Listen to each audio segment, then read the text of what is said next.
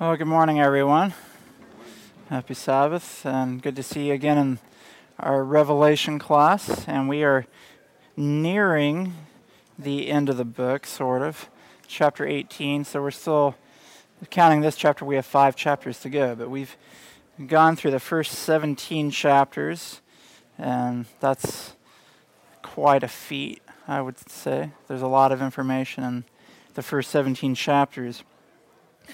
And today we're going to be studying Revelation chapter 18, which is a very important chapter. So why don't we bow our heads for a word of prayer and we'll get started. Father in heaven, we thank you for this Sabbath day. We thank you that we can study from your word. We ask for a special blessing now as we study Revelation chapter 18. I pray that we will live to see the fulfillment of this chapter. And be with us now as we study. In Jesus' name, amen. Just as a reminder, if you have a question or comment, we have a microphone for the recording. So raise your hand, and I may call on some of you to read. So, Revelation chapter 18 follows Revelation chapter 17. However, it's not exactly in chronological order. How do I know that? Chapter 16 is about the 7 last plagues. Chapter 17 shows us why the 7 last plagues are poured out. And then in chapter 18, it's a warning message to keep us from receiving the plagues. How do I know that? Verse 4 of chapter 18 says, "Come out of her, my people, that ye be not partakers of her sins, and that ye receive not of her plagues." You see that? So Revelation chapter 18 is like, hey, you just saw the plagues in chapter 16. Chapter 17, you saw why Babylon was judged. Here's the warning message so that you don't have that experience. So that's the chronology and the relationship of Revelation 16, 17, and 18. Now that we've set that foundation up, then we'll jump right into chapter 18. And I'd like a volunteer to read Revelation 18, verses 1 through 5. So a volunteer to read Revelation chapter 18, verses 1 through 5. We have a volunteer right over here. Okay, thank you. So here we have the introduction to Revelation 18. It gives us really the main point. We have an angel coming down from heaven. The earth was lightened with his glory. We're going to spend some time on this verse. That's certainly not a verse to rush past. And then we see the concept that Babylon the Great is fallen, and we're going to get into that. We see all nations have drunk of the wine of the wrath of her fornication. We see the call to come out of her, that we receive not of her plagues. And we see that her sins have reached to heaven. God hath remembered her iniquities. So we're going to start here in verse 1. And as we see, now that we've studied Revelation chapter 16 and 17, we understand that there is coming a time when God is going to pour out the 7 last plagues on Babylon. And there is coming a time, as we studied in Revelation chapter 17, when we get to the 7th head and the 10 kings who have a kingdom with the papal power, make war with the Lamb. We see that is the reason why they are judged. That is the reason why the plagues are poured out upon them. And we see that when the plagues are, the plagues are poured out upon Babylon because Babylon makes war with the Lamb, and we see that all the world wonders after the beast, so to speak, during this time. So seemingly the whole world sides with Babylon. The whole world makes war with the Lamb, but then the Lamb overcomes them, and the 7 last plagues are poured out on Babylon, and Babylon is destroyed. And so the natural human reaction when we study that is, well, if the whole world wonders after the beast, how do I have a chance in the last days? how do I have a fighting chance to be on the side of the Lamb, or the good side, or God's side, if seemingly the whole world wanders after the beast at the very end of time? And Revelation chapter 18, the very beginning of this chapter, answers that question. And we saw from the chronology that this is a message that comes just before the plagues are poured out on Babylon. So, once again, we see God's mercy where he is trying to reach his people before his wrath is poured out. So verse 1, we see it clearly here. After these things, I saw another angel come down from heaven, having great power, and the earth was lightened with his glory. So the first thing we see, we have an angel, which also means messenger, coming down from heaven. So we have a heavenly message. And notice the characteristics of this message. Number one, this message has great power. Okay? So, a message from heaven that has great power. Secondly, the earth was lightened with his glory. So, a message that has great power from heaven, and the earth is lightened with the glory of this message. So, and remember the chronology here. This is before the 7 last plagues are poured out. So, if you have a message coming from heaven that has great power, and the earth is lightened with the glory of this message, how many people do you think will be made aware of this message here on this earth? The whole world is going to have access to this message, right? And so here you see, again, the great mercy of God. Babylon's about to be destroyed. It's about to be judged. And God, in his great mercy, sends a message from heaven that lightens the earth with his glory. Now, let's break down verse 1 a little bit more. What is it that gives this message great power? Let's turn to Acts chapter 1.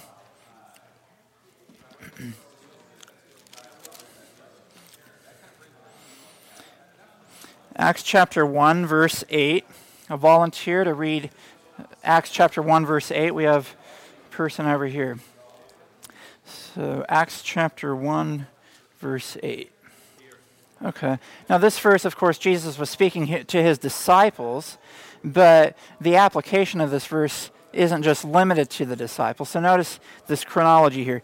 It says, ye shall receive power, and that Greek word is dunamis. What happens when God's disciples received power?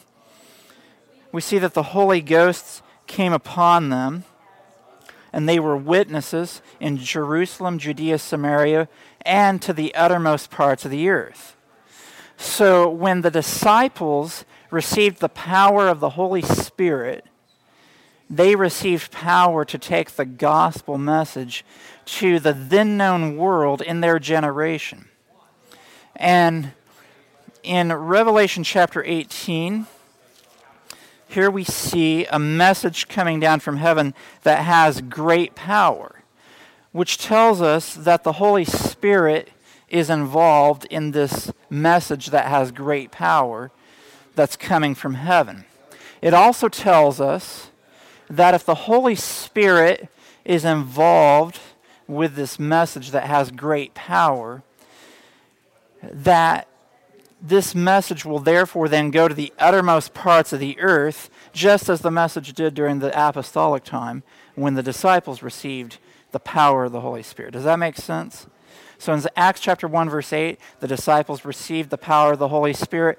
The message then went to the uttermost parts of the earth in their generation. Here, a message comes from heaven having great power, from the Holy Spirit, and we see that the earth is lightened with its glory. So that makes sense. When the Holy Spirit empowers the message then becomes worldwide in its scope.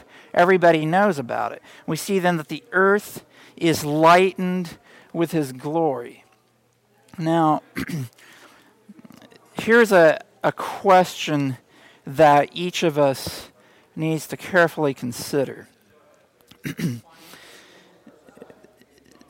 We have been entrusted with the three angels' messages since the 1840s.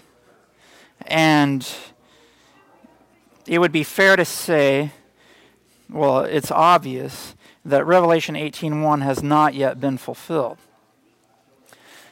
We've had lots of evangelistic meetings, a lot of soul-winning efforts, which have done a lot of good, and yet there has never yet been a time that it can be said that the earth was lightened with the glory of God in the context of Revelation 18:1, the message that comes just before the final destruction of Babylon.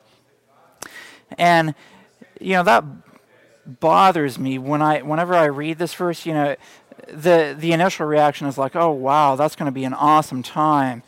We'll be alive, and the message is going to go to the whole world, and wow, that's going to be amazing. But maybe the thing we should really be asking ourselves is, why has Revelation 18:1 not happened yet? And when you look at the verses that follow, that might give us some clue as to why this message hasn't happened yet. First of all, and we're going to get into this, but this message that is empowered by the Holy Spirit that lightens the earth with God's glory identifies who Babylon is and why they are bad. And it doesn't mince words. It says it's the habitation of devils and every unclean spirit, and it says to come out of Babylon. Now, one of the problems with Seventh-day Adventists today is we're trying to make common ground. At least in many places, people are trying to make common ground with the fallen churches of Babylon rather than giving our distinctive message. Now, we don't want to do this in an unchristlike spirit, or that defeats the purpose. We remember that this is a message of mercy to call people out, but I'll just give you an example, and I may have said this before. The book Questions on Doctrine gets a lot of heat for how it messes up the nature of Christ and the atonement, and it should get plenty of heat for that. But it also dumbs down the concept of Babylon. Now, why would it have done that? Because it was a book written to try to convince evangelical Christians that Seventh-day Adventists were solid Christians. The only problem is we were trying to convince Babylonians that we're okay Christians. And so what do we say about Babylon? We say, well, there will be a Babylon at the end of time, but we don't say who Babylon is in that book. So it's that kind of a spirit that makes us not ready yet to give a message at the end of time that says, this is Babylon, come out of her, if we're saying, oh, let's not call them Babylon because that wouldn't be nice. And again, we have to do it in the right way and in the right spirit.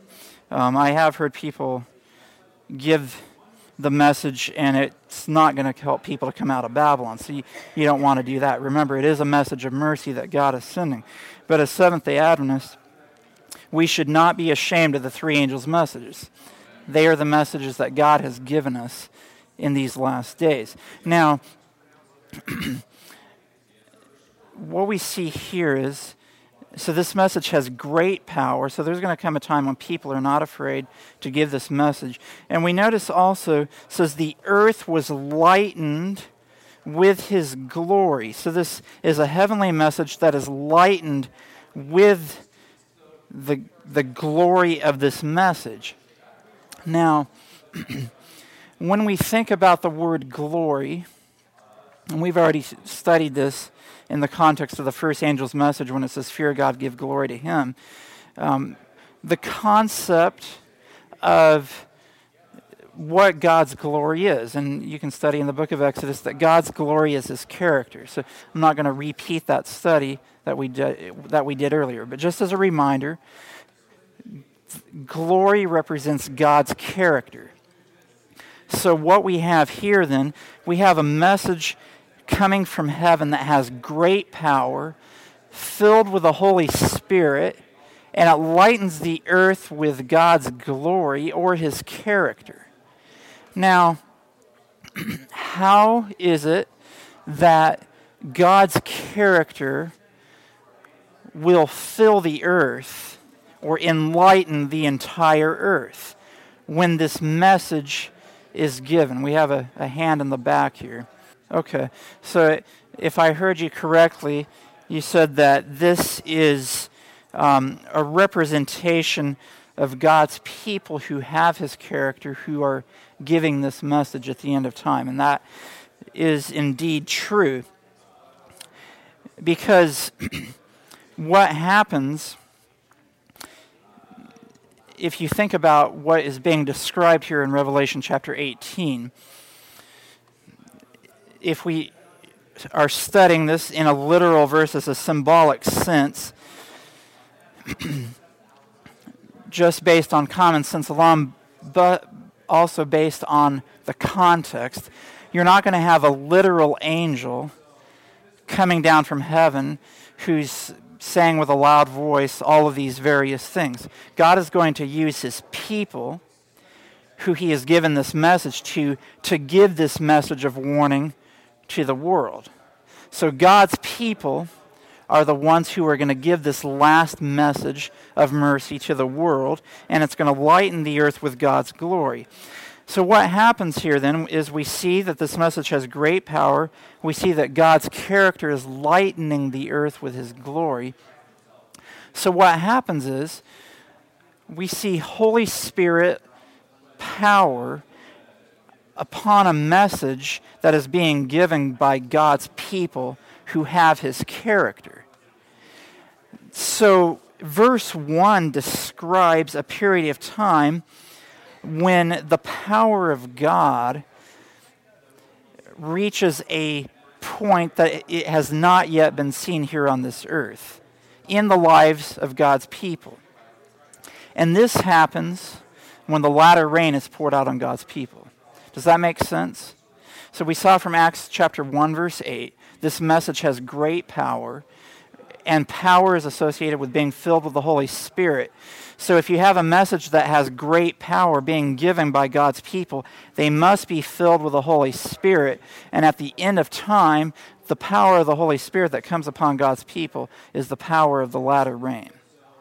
So Revelation chapter 18 verse 1 describes the time when God's people receive the power of the latter rain, and through that power of the latter rain, God's message for the last days lightens the earth with his character. And I'm just going to read a couple of quotes from Ellen White. This is Last Day Events. And this is quoting from Great Controversy, page 611 and 612. The great work of the gospel is not to close with less manifestation of the power of God than marked its opening.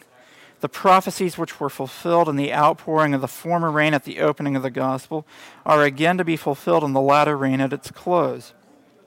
Servants of God, with their faces lighted up and shining with holy consecration, will hasten from place to place to proclaim the message from heaven.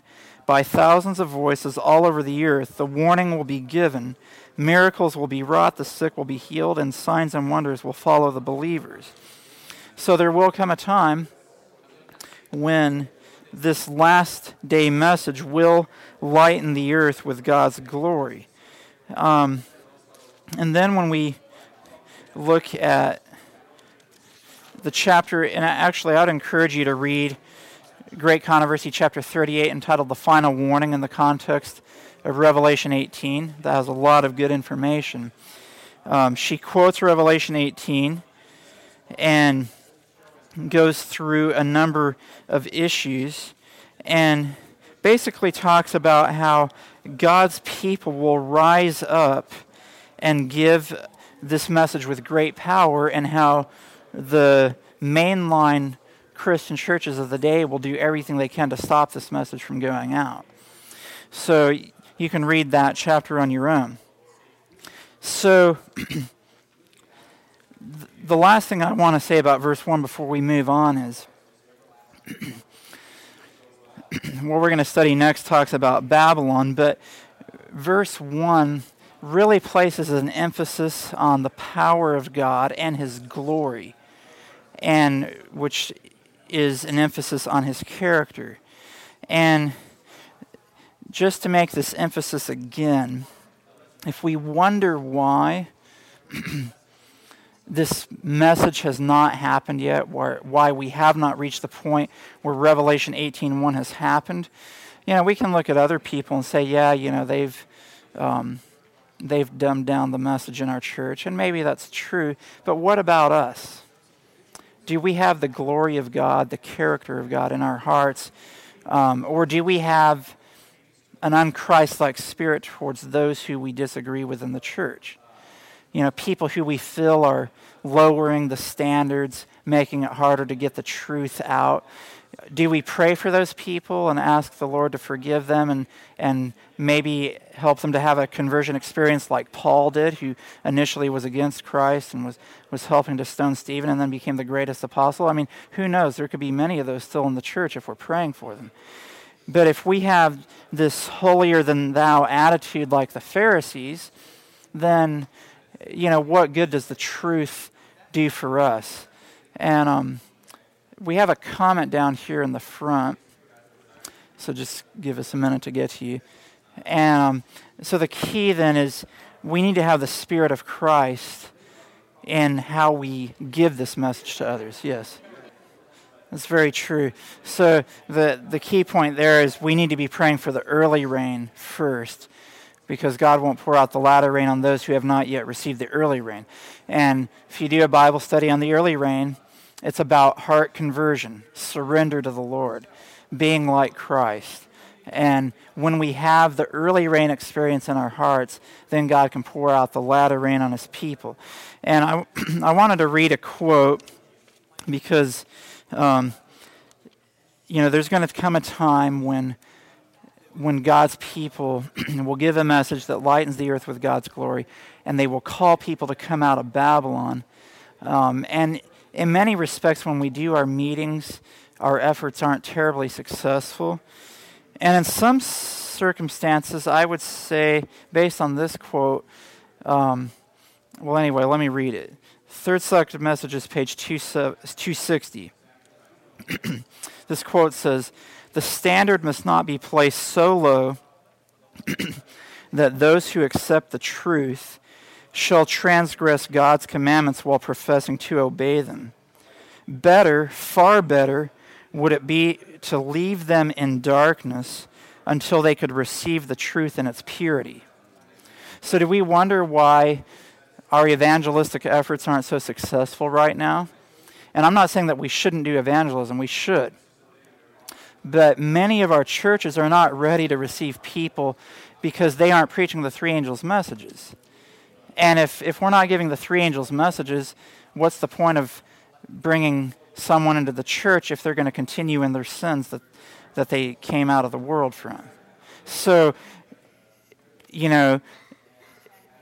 if we're going to do soul winning, let's do it God's way. And I encourage soul winning. We should do more of it. But if we're going to do it, let's follow the methods that God has given us so that the people that we bring in, they're solid. They're not unsure of our doctrine. So that's just a point there. So there will come a time when God's people are ready to give this message that will call people out of Babylon. We need to be praying that we will be those people to give that message.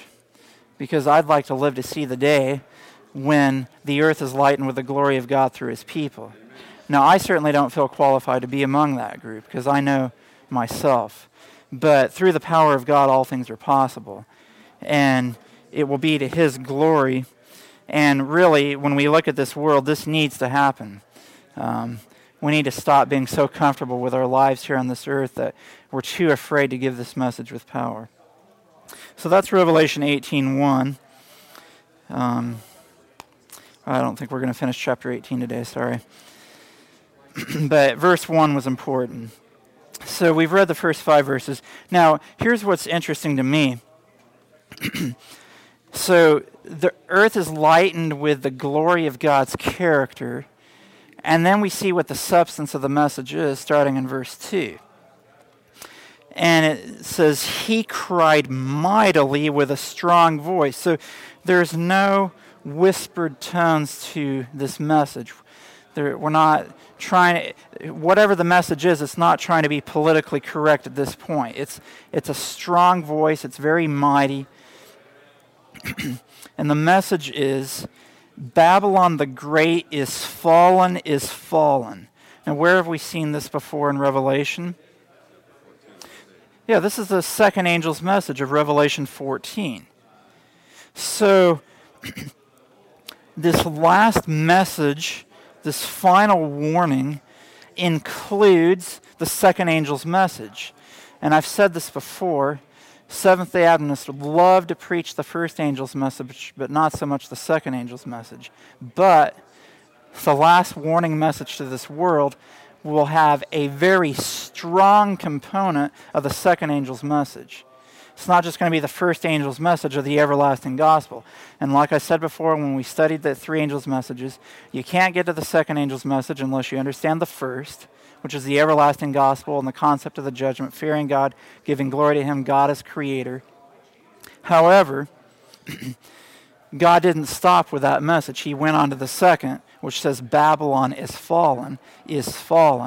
And at the end of time, when he gives the final message of warning to this earth, the strong component of this message is that Babylon is fallen.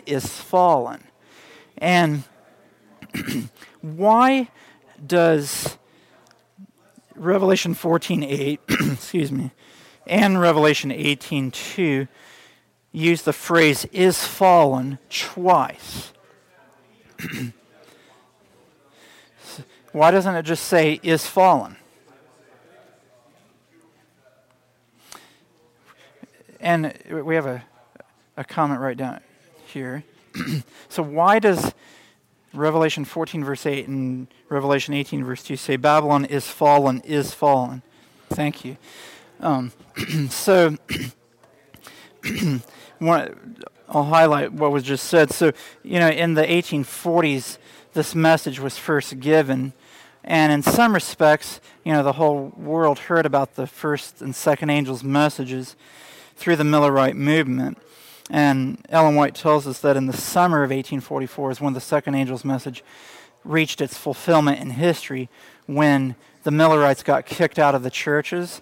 That's when the second angel's message was fulfilled, and they started preaching Babylon is fallen, and Charles Fitch was the first Millerite minister to do so.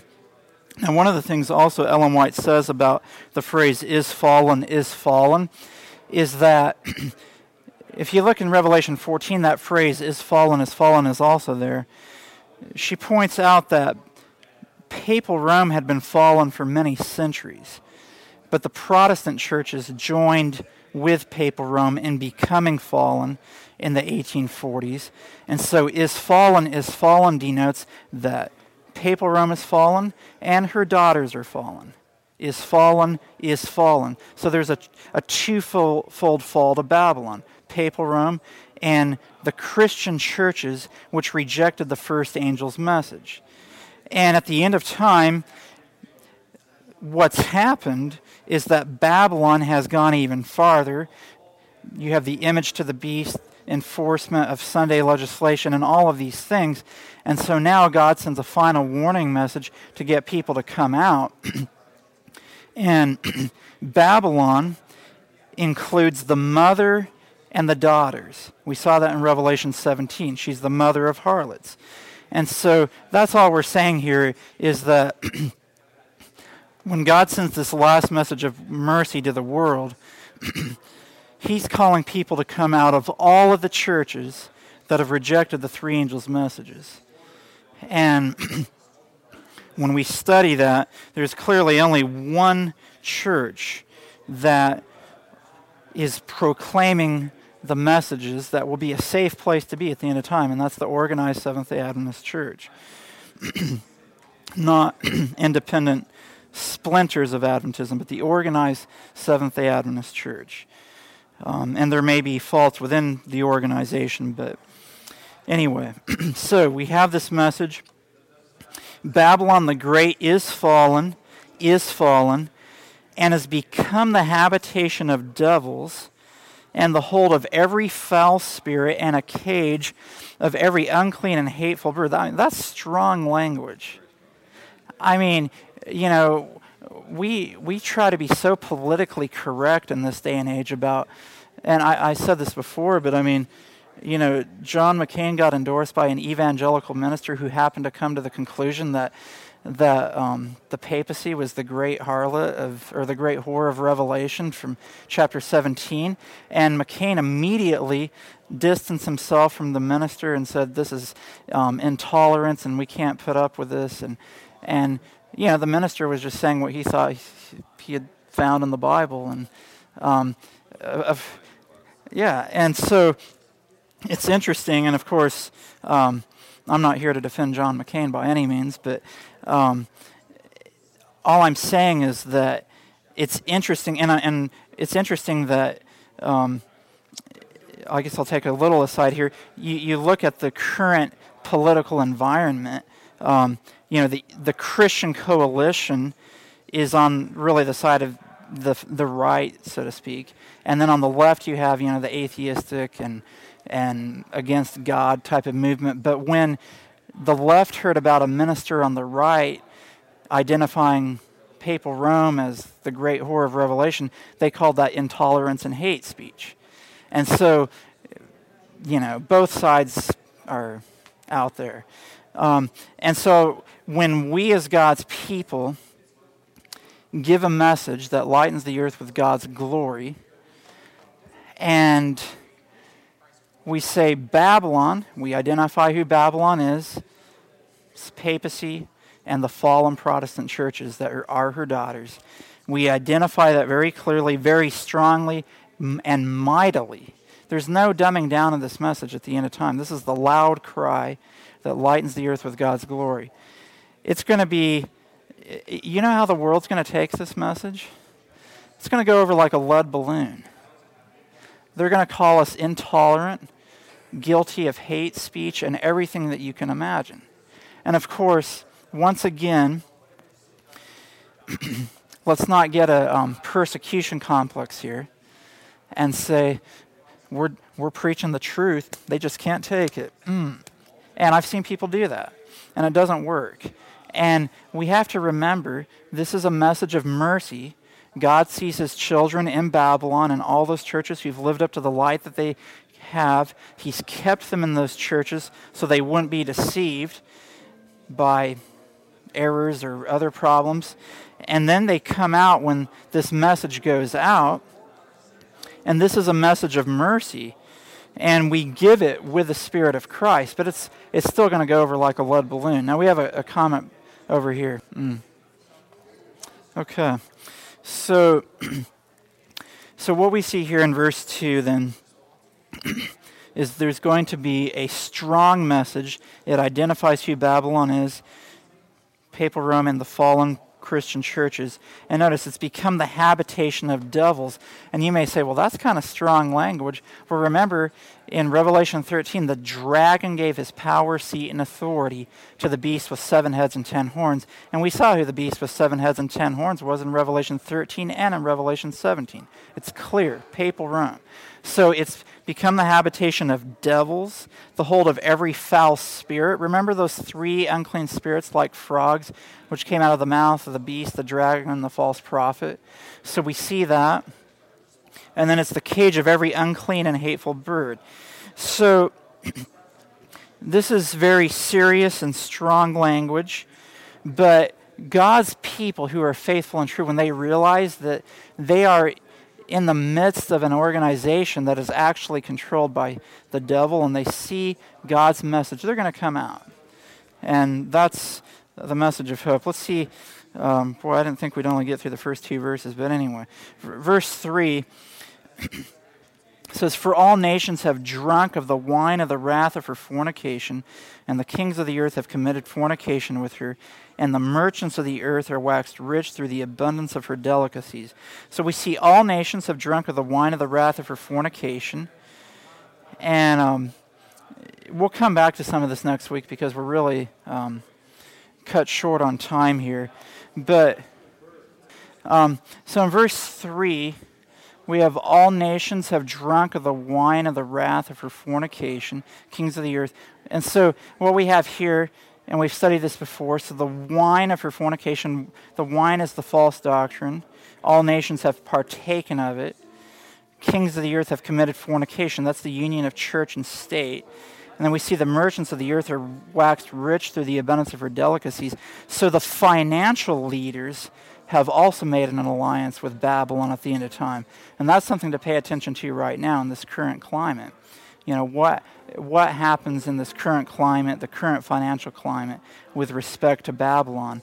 And then verse 4, and we'll come back to this next week, but then we see the message that says, "Come out of her, my people, that ye be not partakers of her sins, and that ye receive not of her plagues." So, again, you know, I hear people say, you know, as long as we all believe in Jesus, you know, let's not go sheep stealing to other churches. Well, you know, the Bible clearly shows that God has given us a message to call his people to come out of Babylon. It's not sheep stealing. It's bringing God's people to a safe place so that they will not receive the plagues at the end of time. So anyway, we will get back to this next week. There's so much in this chapter. Thank you, everyone.